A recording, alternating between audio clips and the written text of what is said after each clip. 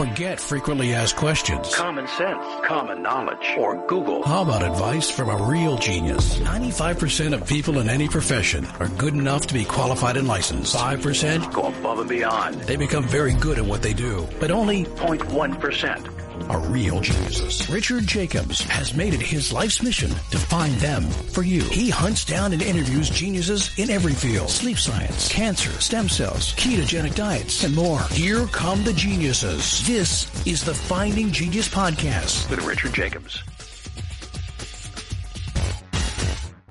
Before we begin, a note from our sponsor. I'm Richard Jacobs, Executive Director of the nonprofit Finding Genius Foundation and host of the Finding Genius Podcast. In late 2016, I was rear-ended at 65 miles an hour by a truck on the highway, which sent me off-road into a ditch. The impact of the collision gave me a concussion and other injuries. At the hospital, a CT scan showed that I had thyroid nodules, which turned out to be cancer. It was then, when I had a biopsy of my neck, that I realized even if I was a millionaire, I wouldn't want a second or a third biopsy due to the pain and the invasiveness of it. And appointments at that time for thyroid experts were 3 to 6 months out. And I was worried about dying now, even if that was irrational. So because of this, I've decided to raise money to conduct a literature review on steroids, on the causes of anxiety and depression, a condition that affects well over 50 million people in the United States and hundreds of millions worldwide. Our goal is to create a codex, a guide that reveals all possible treatments for anxiety and depression for people that live with the condition, or for loved ones that have it, as my wife and my son do. To find out more about our fundraiser, visit findinggeniusfoundation.org and click on current initiatives. And now to our guest. Hello, this is Richard Jacobs with the Finding Genius Podcast, now part of the Finding Genius Foundation. My guest today is Linda Scotson. She's the developer of what's called the Linda Scotson technique. It has to do with breathing to help people that are in various medical situations. Yeah, well, just tell me a bit about your technique. It's called the Linda Scotson technique, but I don't know what that means. So tell listeners about your technique and how you came to be where you are. Yes. So I began 43 years ago when my son was seriously brain injured. I'd been widowed. I had a young daughter. I was told that his condition was hopeless. There was a very bad blood incompatibility. It was very well written up, and he wouldn't be able to see, hear, move, relate to the world about him. And I was told to give him phenobarbital and take him home. And, well, actually, they said I should put him into care, but extraordinary, because I obviously was full of love for him. So I did the most, to me, sensible, immediate thing that I could do. I put him back against my skin. And I kept him close to me all the time. That the health visitors would come in and say, why have you got him on you all the time? Extraordinary, because there was a lot of love flowing between us, but B, he was getting my breathing. He was getting my breathing, and he was getting my movement. He was getting my heartbeat. And I was also celebrating his birth for him. I thought he deserved that. And actually, 2 months on from doing this, he did seem appreciably better. Unfortunately, then, he had kidney failure, so it was a month in Guy's Hospital with kidney failure. And then when he came out, and they were amazed that he'd survived, I continued with this. And I worked in many different ways, trying to move his limbs in rhythmical movements, trying to do things that I felt would actually help his breathing even then, because I could see it wasn't quite right. I had another child. I could see his rib cage was flaring out to the side more than it should. And sometimes he seemed very catching his breath. So I did many things with him. And the things that I did, which were also going back as far as I could in time, appreciably helped him. And to the extent that I was persuaded to write a book about him. And that became a bestseller. So I got to know a lot of people with children with problems, but I could see that I hadn't got far enough with him. Actually, he could walk, which was extraordinary, and he could see, and clearly he had some hearing with hearing aids, but he... What was your son's condition? What was it called? What is it called? Well, it was called cerebral palsy, severe athetoid cerebral palsy. But the what prompted it was something called connectors, is a blood incompatibility, where the mother's blood works against the blood group of the child she is carrying, treats the child she is carrying as an invader, tries to get rid of it. So it creates this yellow bile pigment, which poisons the brain and also makes the baby very yellow for a while too. So it's a very serious, well-documented condition. So they couldn't really say to me, we must have made a mistake, because with a bilirubin count as high as Doran's, you wouldn't make a mistake. And I more or less did the opposite of most things that I had been told. But I could see as he was getting older, above the age of 6, he was still quite floppy, although he could walk, and he wasn't really able to speak. Although I felt he was bright, I didn't think that he really had a very sophisticated understanding of what was going on around him, except in terms of play and being with me. I felt there's far more to Doran to be unlocked. I sent a copy. I didn't have a television, but some kind soul lent me a television and told me to look at what was called a Horizon program on the brain. And there was a Professor Patrick Wall, who was head of the Cerebral Studies Department at London University, speaking about brain plasticity. And it was very fascinating. It coincided with my own thoughts. So I sent him a copy of the book, and he invited me up to meet him. I also explained to him what I thought. I thought that the problems with recovery of function after a brain injury in children were not just to do with the brain. The main problem was that the respiratory system had been affected. And I had some other kind soul had lent me some textbooks in physiology.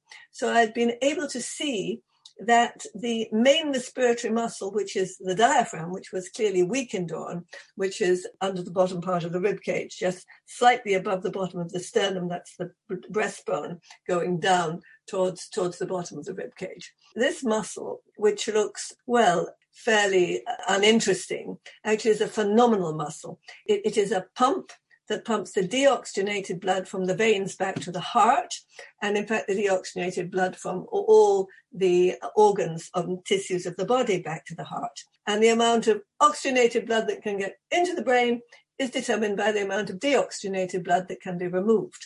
So if your diaphragm is weak and you've got a brain injury, then the flow of blood round and through the little capillaries near to the damaged area, that's going to be missed quite a bit. Okay, quick question here. What does it mean to have a weak diaphragm? And how does someone know if they have a weak diaphragm? It's very easy, really, because your diaphragm is also your main postural muscle. So if you tend to sit with your back a little bent or your shoulders a little forward, if you can't keep your head quite in the midline, it's quite a sweet position to keep it, but if it's a little to the left, a little to the right, then the likelihood is that what is underlying this postural anomaly, or it's not quite such an anomaly, because many people do have weaker diaphragms simply by sedentary work all the time. But of course, when it's a brain injured child, it's another problem, and it always happens. It always happens after a brain injury, because this is the story goes on, if I can just go quickly, because obviously I didn't have this information until I got to university. So I'm trying to do it in a bit of a sequence. The lovely thing about Professor Wall was he didn't treat me as an artist who didn't really know what they were talking about. Well, he obviously had asked me up there. He said, look, what you're saying is very interesting, but I think you would like to put it more scientifically. Why don't you phrase it like this? And he kept helping me in this way. And then he found somebody who would help me to do some research on the breathing of the children. I still didn't know the origin of the problem. I could see it was there, but I didn't know its origin. And finally he said, I think you should do a PhD. There are PhDs who don't have first degrees in science in this department. You can do 3 years in one, and I think you should be in the psychology department, which was a wise choice. So I'll find someone to back for you. And I think you're up to it. So I said, oh, right, yes, I'll do that. So then it was a long time ago. There was no internet, really. So I had the university library. And in the library, I found literature that told me some very revealing things. And one of these was that if there was a drop in oxygen to the brain, it's called hypoxia. If there was a drop in oxygen to the brain, then there will be a compensatory redirection of blood supply away from the fetus's lungs and diaphragm to the brain, to help the brain. Now, this may work in many people. There may be a slight weakness somewhere, but it just gives them their character. But they have a mark on their respiratory system, which, if placed under further stresses in later life, can actually contribute to or even cause a poor health state of one kind or another. And unfortunately, clinicians don't look that far back. You have a lot of symptoms, but they tend to treat the symptoms with the pharmacological products rather than look back in time and try to establish why it's your liver, your kidneys, your pancreas, your lungs that are a problem. And in fact, when you understand the work the diaphragm does, you'll see that it is a multifunctional organ on which the health of all the other organs in your body really depend. If you had a brain injury, then the situation is much worse, because now you've got dead cells and broken blood vessels in your brain, and what they need to optimize, what that area of the brain needs to optimize functionally, is increased amount of oxygen in the vulnerable area. But now you're not going to get it because your diaphragm is too weak to provide. So your diaphragm What does that mean? So if you have a weak diaphragm, what happens when you breathe? What does that mean? You're not getting enough oxygen? What is happening in the breathing process? Before we continue, I've been personally funding the Finding Genius podcast for 4.5 years now, which has led to 2,700 plus interviews of clinicians, researchers, scientists, CEOs, and other amazing people who are working to advance science and improve our lives and our world. Even though this podcast gets 100,000 plus downloads a month, we need your help to reach hundreds of thousands more worldwide. Please visit findinggeniuspodcast.com and click on Support Us. We have 3 levels of membership from $10 to $49 a month, including perks such as the ability to see ahead in our interview calendar and ask questions of upcoming guests, transcripts of podcasts you're interested in, the ability to request specific topics or guests, and more. Visit findinggeniuspodcast.com and click Support Us today. Now back to the show. What happens is not that you're not getting enough oxygen, because you'd be very sick if you were. There are respiratory adaptations that take place because blood supply produces electrical activity. So the diaphragm, full of blood, is electrically active, and the respiratory centers in the brainstem can detect it. Diaphragm's working, everything is well. Diaphragm is not working so well. We have to switch respiratory control. So they switch the respiratory control to the upper chest and to the abdomen to support the diaphragm. So breathers can be very varied. The diaphragm may be very underdeveloped and small, or it may be weak and flat and exhausting itself all the time and supported by these 2 other positions. But nothing can beat a diaphragm. So your respiratory, circulatory, postural system is not going to be working so well because you've got a weaker diaphragm. When you were born, your diaphragm is very flat. I have some pictures of it, but of course we're not visual, are we? So it's a beautiful, beautiful crimson dome. It's full of blood vessels because it's got such a huge network of nerves. So the phrenic nerve, which is the diaphragm nerve, that comes from the neck, it divides into, and it goes each side of the diaphragm, then it splits in 4, and then this huge network of nerves grows. But to grow nerves and to feed nerves, they need blood supply. So they need blood vessels. So if there are not enough blood vessels, the nerves simply will work less efficiently to send the signals for the beautiful crimson diaphragm to do its work so efficiently. Also, the diaphragm should be provided with what is called fatigue-resistant muscle fibers, because it has to keep going and it has to keep meeting each new challenge for oxygen as we make it. So this means that there is an inherent weakness there.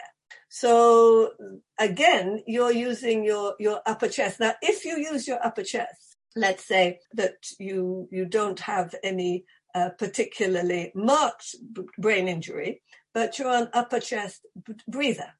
So breathing with the upper chest, that's equivalent of emotional breathing. We have 2 sorts of breathing, 2 main sorts of breathing. One with the upper chest when you're emotional, when you're excited, when you're anxious, and the diaphragm breathing. So the upper chest breathing creates arousal. Oh, I must remember that. I'll remember to meet at 6 o'clock or 6:30. But you're only meant to be aroused for a moment. Then you should breathe down with your diaphragm in order to make the appropriate plan and to carry on with your day until the moment when you have to get ready for the meeting. So this arousal is laid down through a part of the brain called the limbic system, which changes your breathing pattern in relation to your emotions and also gives you a very focus. So you're focusing within the context of this brain structure. And that means you can be very clear and very quick, but you can't connect with a lot of other things. So people usually think about it in terms of flight or fight. If you're trying to get out of a burning building, then you don't want to think of where you left your handbag or your briefcase or anything else, any other complicated thing. You just want to get out. And you don't really want to speak or listen to anything very much except a very simple order. Okay, then of course you've got to run, and in the course of running you come down to diaphragmatic breathing again. But we do this for much more minor events all the time, I'm sure you'll recognize. If you like this podcast, please click the link in the description to subscribe and review us on iTunes. If you get stuck breathing here, which is very easy to do, then you start to be getting anxious, you can get panic attacks, you can get post-traumatic stress to a larger or smaller degree, because you're going over and over and over this information that's been laid down in your limbic system. Whereas once you breathe again with your diaphragm, then remember, your diaphragm is responsible for changing respiratory rate and depth. It's feeding the whole brain. Your upper thoracic breathing is meant to be going much more directly into this focused, immediate reaction in the limbic system. Okay? Yeah. Do you have a protocol for people that suffer anxiety? Yes, it's wonderful. It's so wonderful. Once you understand it, once you understand that it's not something that was intended to be in your character. What probably happened was, because actually most problems in later life are created before we are born. They're laid down before we are born. It's called the fetal origins hypothesis, and it's been well documented by various professors in England. So this means that suppose before you were born or just after, there was a slight drop in oxygen around some of the structures in the limbic system. So this means that you are more likely to be trapped in that system, thinking over and over and over again of some topic that causes you anxiety, concern, worry. And when you're breathing with your upper chest, you're reducing the blood oxygen to your diaphragm. So the balance in the brain has gone. You're focusing on those brain structures. There's enough blood supply there to intensely focus on those brain structures and what has been recorded there, which has been either something that was pleasant or unpleasant, and it will tend to repeat it. It's trying to remind you. It's trying to be helpful. But under normal circumstances, your brain would reconnect with other areas of information, and that would then recharacterize that event. Oh, well, we don't really have to worry so much about that because of this. And anyway, that only just happened. You mean like you can deliberately couple different types of breathing styles to what you're experiencing to change your experience? Yes, absolutely, yes. Breathing very much characterizes your experience, and anybody could do it. They can make themselves very anxious by breathing up here for any length of time. And that's where you get panic attacks, because, of course, if you're breathing up there for any length of time, oxygen levels are dropping, which makes you panic. So you breathe more like that. You don't need a pill. You need to change your breathing. Oh, yeah, I've heard people go, I can't breathe. Yes. And they're like, yeah, I understand what you mean. Yes. A quick thought occurred. So when you're going through a particular experience, an emotional experience, or let's say you're even studying to learn material, can you use your breathing to, I guess, completely change how you experience emotions? Or if you're trying to learn something, can you do it to help you learn better? You can. Sometimes this is difficult, which is why if you understand how to just gently increase the blood supply back into your diaphragm again by the light, gentle pressures which I developed, which really copy the internal pressures of breathing within the body and their effect on the microcirculation and I suppose the magnetic fields as well. But you can just think about the tiny blood vessels. You're just slightly compressing and decompressing. So you're creating pulses of blood, increasing blood through your diaphragm. So then the respiratory center re-identifies the diaphragm and you come down and breathe with your diaphragm. So that's an easier way of doing it than trying to alter your breathing pattern. If you've been a habitual upper thoracic breather, you can try and you may be able to do it. But until your diaphragm is a bit stronger, it will be more tricky. Once your diaphragm is stronger, it becomes automatic. Yeah, that's very interesting. So I'm imagining if you take a deep breath and if you direct your breath to the bottom of your belly or let's say to your back or to your front, the breath, I guess, would push against all the material inside you. Yes, it does. And compress it and make a lot of secondary and tertiary effects from that, right? Yes, this is so obvious. It's so obvious. And again, there are lots of papers that refer to this. During fetal development, the diaphragm moves. It's called fetal breathing. And this actually starts at 2 months of age. But around 3 months before birth, it's becoming really frequent and strong. And these little movements of the flat, underdeveloped fetal diaphragm put pressure against the lungs, and it is known that this triggers the switching on of the genetic material in the lungs. Pressure is becoming recognized as a trigger for switching on genetic material.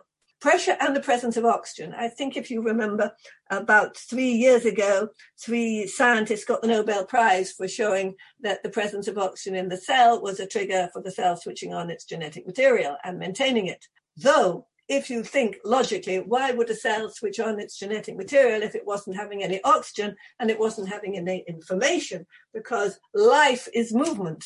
We never stop moving because we never stop breathing. So all the time, these little gentle pressures against the cell membrane are occurring. And this is giving information, more and more information, and it connects everything up. Too long, I think, we've seen all our organs in isolation from one another. They're actually all connected by the diaphragm. And human development is driven by diaphragmatic breathing.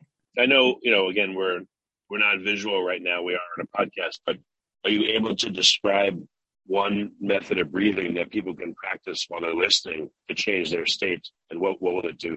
Well, it's useful to know that the diaphragm descends when you inhale. Many people think that it must ascend to lift the chest, but when you think a little bit more logically, the descent of the diaphragm allows the lungs to inflate much more. So you need to have space. The diaphragm is connected to all your internal organs, your pelvic floor. The whole lot move up and down when you breathe. So what a good inhalation is the diaphragm flares out slightly to the sides and moves down. And it's the dome flattens, but doesn't flatten completely. So it's still got sides to it, which are pushing slightly on the walls of the rib cage. So what you don't want to try and do is push your belly in and out, just using the abdominal muscles to do that. That just goes out naturally while space is being made for the descending diaphragm. Good breathing, if you put your hands just around your lower rib cage with your fingertips just touching. So when you breathe in, you should feel those fingertips just parting a little bit because the diaphragm should be moving out to the sides. And if you put your hand on over your navel, you should just feel a little movement there, but not one that you've made yourself. You haven't attempted to move your abdominal muscles.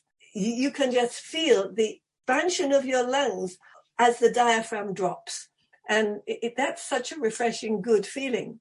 But as soon as you start to breathe up with the upper chest, it becomes more stressful for the whole body. But many people do that all the time because this is the way they think they should breathe. And the little problematic consequences are not related to the way you breathe or to because they're related directly to circulation in the upper body, circulation in the lower body, emotional state, so many consequences. We hook in on ourselves because we don't breathe optimally. And it's not easy. You can go to the gym You can go to your yoga class or your Tai Chi class, but if your diaphragm is weaker and you can't really identify it, your reaction will be to use any muscle to create the illusion that you're using your diaphragm, and you'll be tired and you won't be satisfied, and you'll see your other friends in the class doing quite well, and you'll wonder, why can't I do this?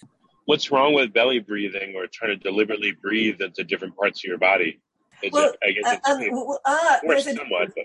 No. What I'm saying is nothing wrong when your belly moves because it's your diaphragm moving. But when you're moving your belly because your abdominal muscles are doing it, that's artificial. It doesn't mean that the abdomen is being displaced because the diaphragm is descending. You see? If you're breathing up, your belly will go out. So yes, right. So you are belly breathing, but you're not deliberately trying to move your abdominal muscle. Well, I can see like you could do it. You could do it two ways. It looks like you could push your belly out and breathe, and like you said, you think you're breathing into your belly. Or I guess you could breathe and let your diaphragm push your belly out. Yes, but maybe focus your attention there so that you lead. Yeah, that's what it's intended to be. You can direct your attention to different spots as you breathe, as long as you're thinking of the breath. You can move your breath anywhere because your circulation, your breath, your diaphragm creates a responsive circulatory system so that it's responding to the needs for oxygen of all the tissues in the body. So from your toe to your brain, your diaphragm is involved in this. So yes, you can direct it, but you've got to understand that you're directing your breathing, that you're not just sort of tensing a muscle in what appears to be the location you want to contact. And to do that, you've got to know your diaphragm, you know. And we have these bodily organs, don't we? That's us. We live with them. We don't really know them. We don't even talk to them. We don't say thank you to them. They're all performing roles, but very few of us could describe what they are. And they wouldn't be able to discuss either what holds them all together, how they all connect. And in fact, they all connect to a wonderful web. It's like a fiber optic web called fascia, of which the diaphragm is made. And this fascia that surrounds all your organs connects with the diaphragm. The main artery and the main vein and your esophagus go through your diaphragm, right? And are affected by the diaphragm as you breathe, as it moves. It also helps to pulse onto them. And the vagus nerve, which a lot of people have heard of, that goes through the gap where the esophagus goes into the diaphragm. So it's feeding all that information into the diaphragm as well. Diaphragm has a lot to contend with, and it's your breathing affects your heart rate very much as well. And diaphragm has reflex. Okay. So you discovered this and you used it to help your son dramatically improve his condition. What does your practice look like today? Like, who do you and how? Who do I help? Well, children with autism, children with cerebral palsy, children with various symptoms, anyone who has a neurological condition. We help people with anxiety, panic attacks. We help people who have various illnesses, because when your diaphragm is central to your immune system, because it drives the lymph around the body. And the lymph flow, as you probably know, is your body's main detoxifying system. So if your diaphragm is weaker and exhausted trying to help you, it needs some help to continue to help you.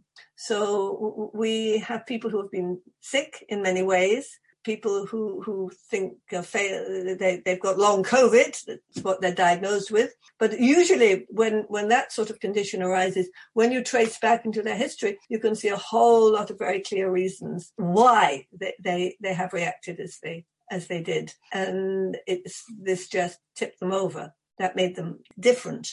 And of course, when you look back into the fetal origins of the situation, you can see that there are variations because of the frequency, intensity, duration, and timing of the drop in oxygen, which each individual person has experienced one way or another. So it's very nice. And I treat over Skype. I treat over Skype and Zoom. And so a whole variety of different conditions work very well over that. And it's lovely treating the children because in a way over Skype, you see them in their home environment too. So I give a consultation and then we have the training sessions, which the training, it's very, very, very light, gentle pressures. We hear, don't we? And hearing is the movement of air. But we don't feel that movement of air. And so it goes into the fluid in the cochlea of the ear. And this movement of the fluid, which has been generated from the movement of the air from the outside, then affects the nerves in the cochlea, and we translate that into sound. We don't really think about it. But all the time, bodies creating fluctuating movements within the fluid. Our bodies are mostly fluid. Our cells are fluid.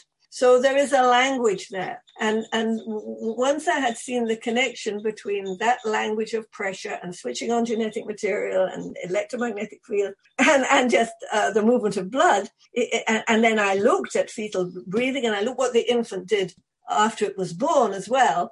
And I thought, what I have to do is to replicate that.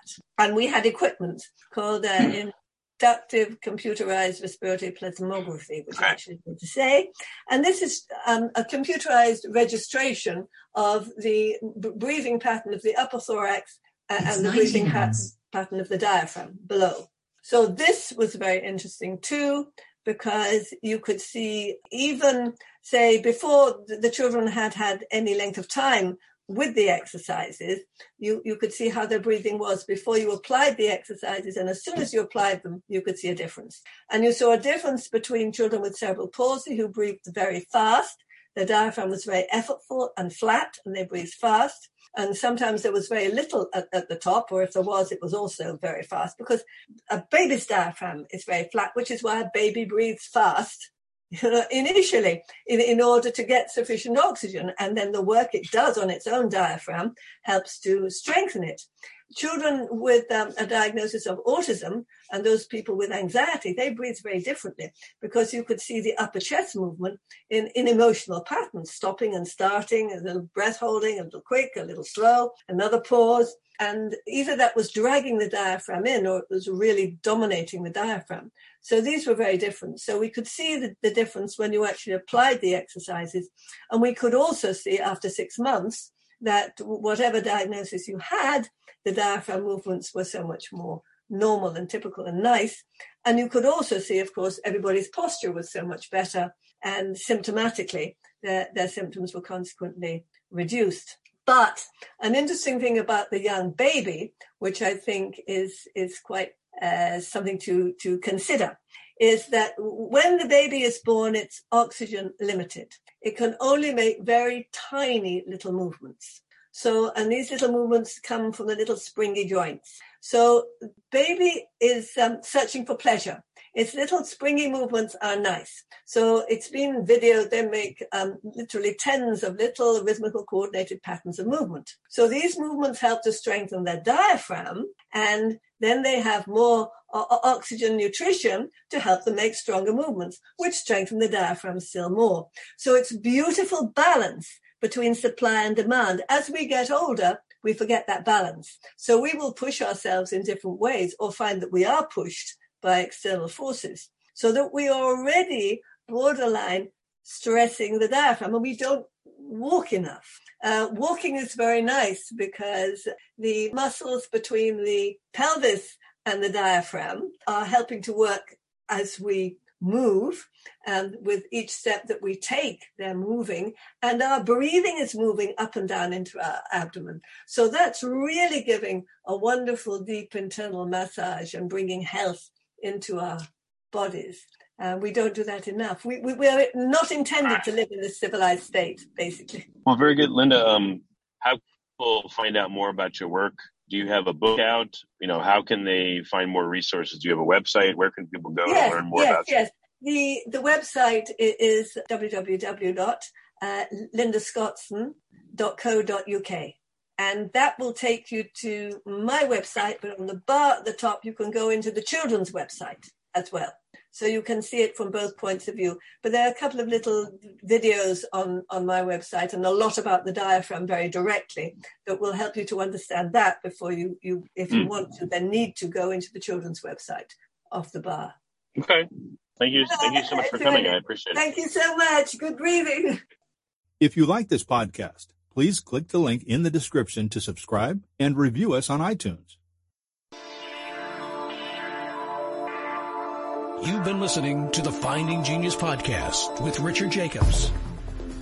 If you like what you hear, be sure to review and subscribe to the Finding Genius podcast on iTunes or wherever you listen to podcasts. And want to be smarter than everybody else? Become a premium member at findinggeniuspodcast.com. This podcast is for information only. No advice of any kind is being given. Any action you take or don't take as a result of listening is your sole responsibility. Consult professionals when advice is needed.